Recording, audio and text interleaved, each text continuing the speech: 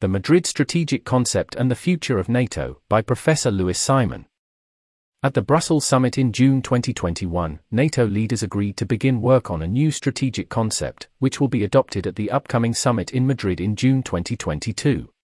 The last such concept was agreed back in 2010 when the world was a different place. NATO's strategic concept is meant to provide a diagnosis of a dynamic international security environment, identify the main threats and challenges to Euro-Atlantic security, and outline ways to address such challenges. It is meant, therefore, to inform NATO policies for years to come. Throughout the Cold War, NATO's strategic concepts, which remained classified, lasted roughly a decade on average. When adopted, the Madrid Strategic Concept will be NATO's fourth since the end of the Cold War. Initial discussions on the next strategic concept revolved around the need to prepare the alliance for a world characterized by the return of interstate threats and great power competition.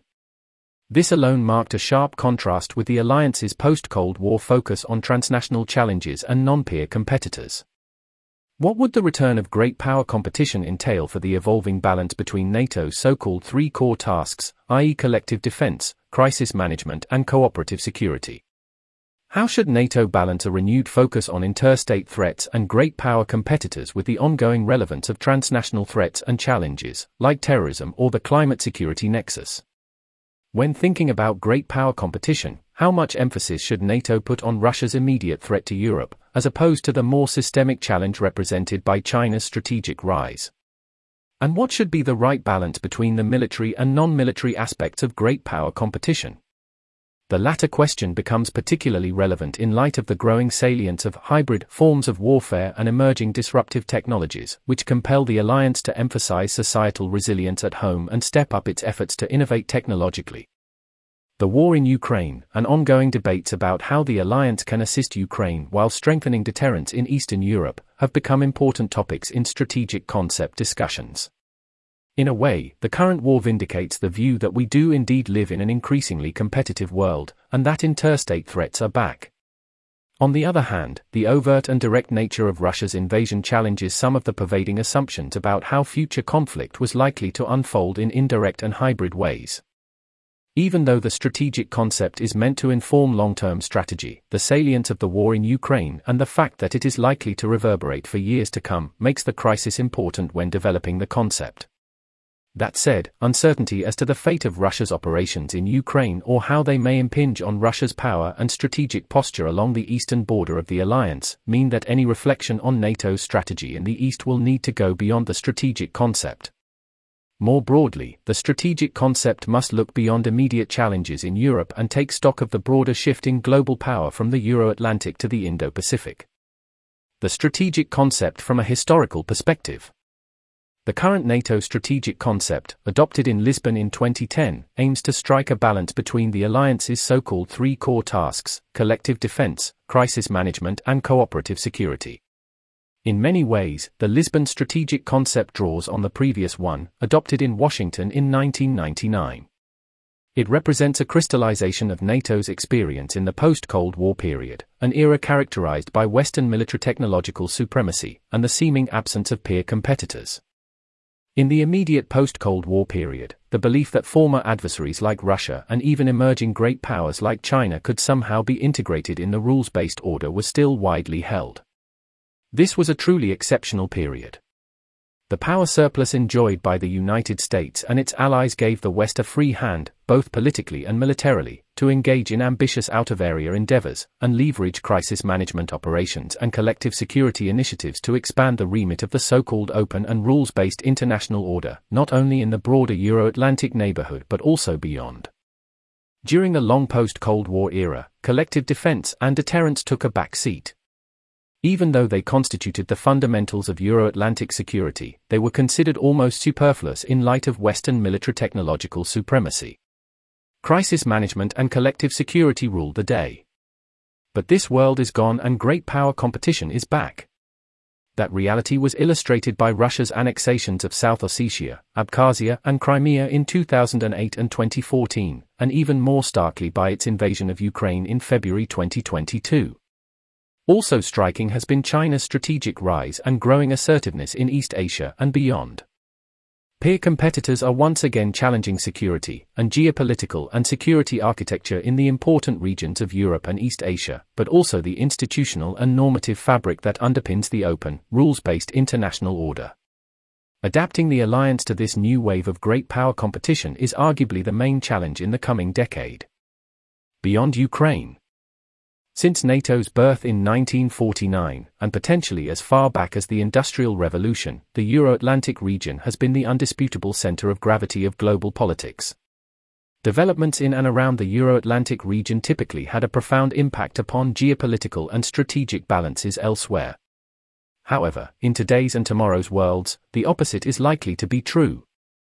As the Indo-Pacific becomes the center of gravity of global economic growth, military competition, and technological innovation, dynamics emanating from that region are likely to have a growing impact on other regions, including the Euro-Atlantic. Thus, the geopolitical and security architecture of the Euro-Atlantic region is likely to be increasingly affected by exogenous factors. In a world that no longer revolves around the Euro-Atlantic region, and is increasingly defined by China's strategic rise and the growing centrality of the Indo-Pacific region, the alliance will need to think more globally about security. To be sure, the Euro-Atlantic region will remain NATO's direct referent. However, the future of that region, and that of NATO itself, will likely become increasingly affected by broader geostrategic dynamics to a degree and in ways that are unfamiliar to NATO and its member countries. NATO must therefore adapt to a world in which the Euro-Atlantic region will remain important, but will probably become a secondary theater in world politics, as well as in the context of US geostrategy. These changes should push the alliance to develop a more global approach to security. Beyond the more specific question of whether NATO itself should act globally, example, by developing a presence in the Indo-Pacific region, the Allies ought to think more systematically about the main communicating vessels between Euro-Atlantic security and broader geostrategic dynamics, specifically the Indo-Pacific. Three stand out: the global implications of China's rise, the evolution of the Sino-Russian relationship, and America's need to prioritize between Europe and Asia, and what that may mean for NATO, European security, and the long-standing debate about a transatlantic division of labor. The war in Ukraine, and Allied efforts to assist Ukraine and to bolster deterrence in the East, seem to have led to a revival of the transatlantic relationship, and a renewed focus on Europe, including for the United States. Yet contrary to what one may instinctively think, the war in Ukraine is unlikely to alter the steady shift in the center of global strategy and politics, or, for that matter, of US geostrategy, towards the Indo-Pacific region. Rather than halt a shift towards the Indo-Pacific, the Ukraine crisis and the response to it so far provide a powerful illustration of how European geopolitical and security dynamics are increasingly affected by extra-European ones. For one thing, China and Asia-centric considerations have featured prominently in debates about how the United States should respond to Russia's aggression in Europe. Some experts argue that the United States should avoid getting bogged down in a European war, lest this should distract its attention from the Indo-Pacific. Others have contended that a strong US response will deter adversaries and reassure allies elsewhere, notably in the Indo-Pacific. As long as the security of Europe and the Indo-Pacific hinges largely on US power, and as long as these two regions continue to exercise significant pressure on US defense resources, their alliance and deterrence architectures will probably remain intertwined. This underscores the importance of greater political and military coordination between NATO and its key partners in the Asia-Pacific, namely Japan, Australia, the Republic of Korea and New Zealand. For another thing, it is also important that NATO and its Asia-Pacific partners have a common picture on Russia and China, and how their relationship may evolve. Without ignoring existing frictions, if the Sino-Russia relationship remains broadly cooperative, attempts to drive a wedge between them may prove challenging. The broader point, however, is that whatever the United States and its European and Asia-Pacific allies think they can do in relation to engaging Russia or China, or manipulating their relationship, they must remain aligned. Otherwise, there is a risk they may draw different conclusions about either power's trajectory or how their relationship may evolve, and thus frame their policies on the basis of different premises. This could conceivably trigger competition between the United States and its allies, and among NATO allies themselves. Conclusion. The war in Ukraine has become an important aspect in the debate about NATO's forthcoming strategic concept. Discussions on how to continue to assist Ukraine and bolster deterrence along the eastern part of the alliance will no doubt take center stage in Madrid in June. This is understandable. Deterring a war in Europe is what NATO was created for.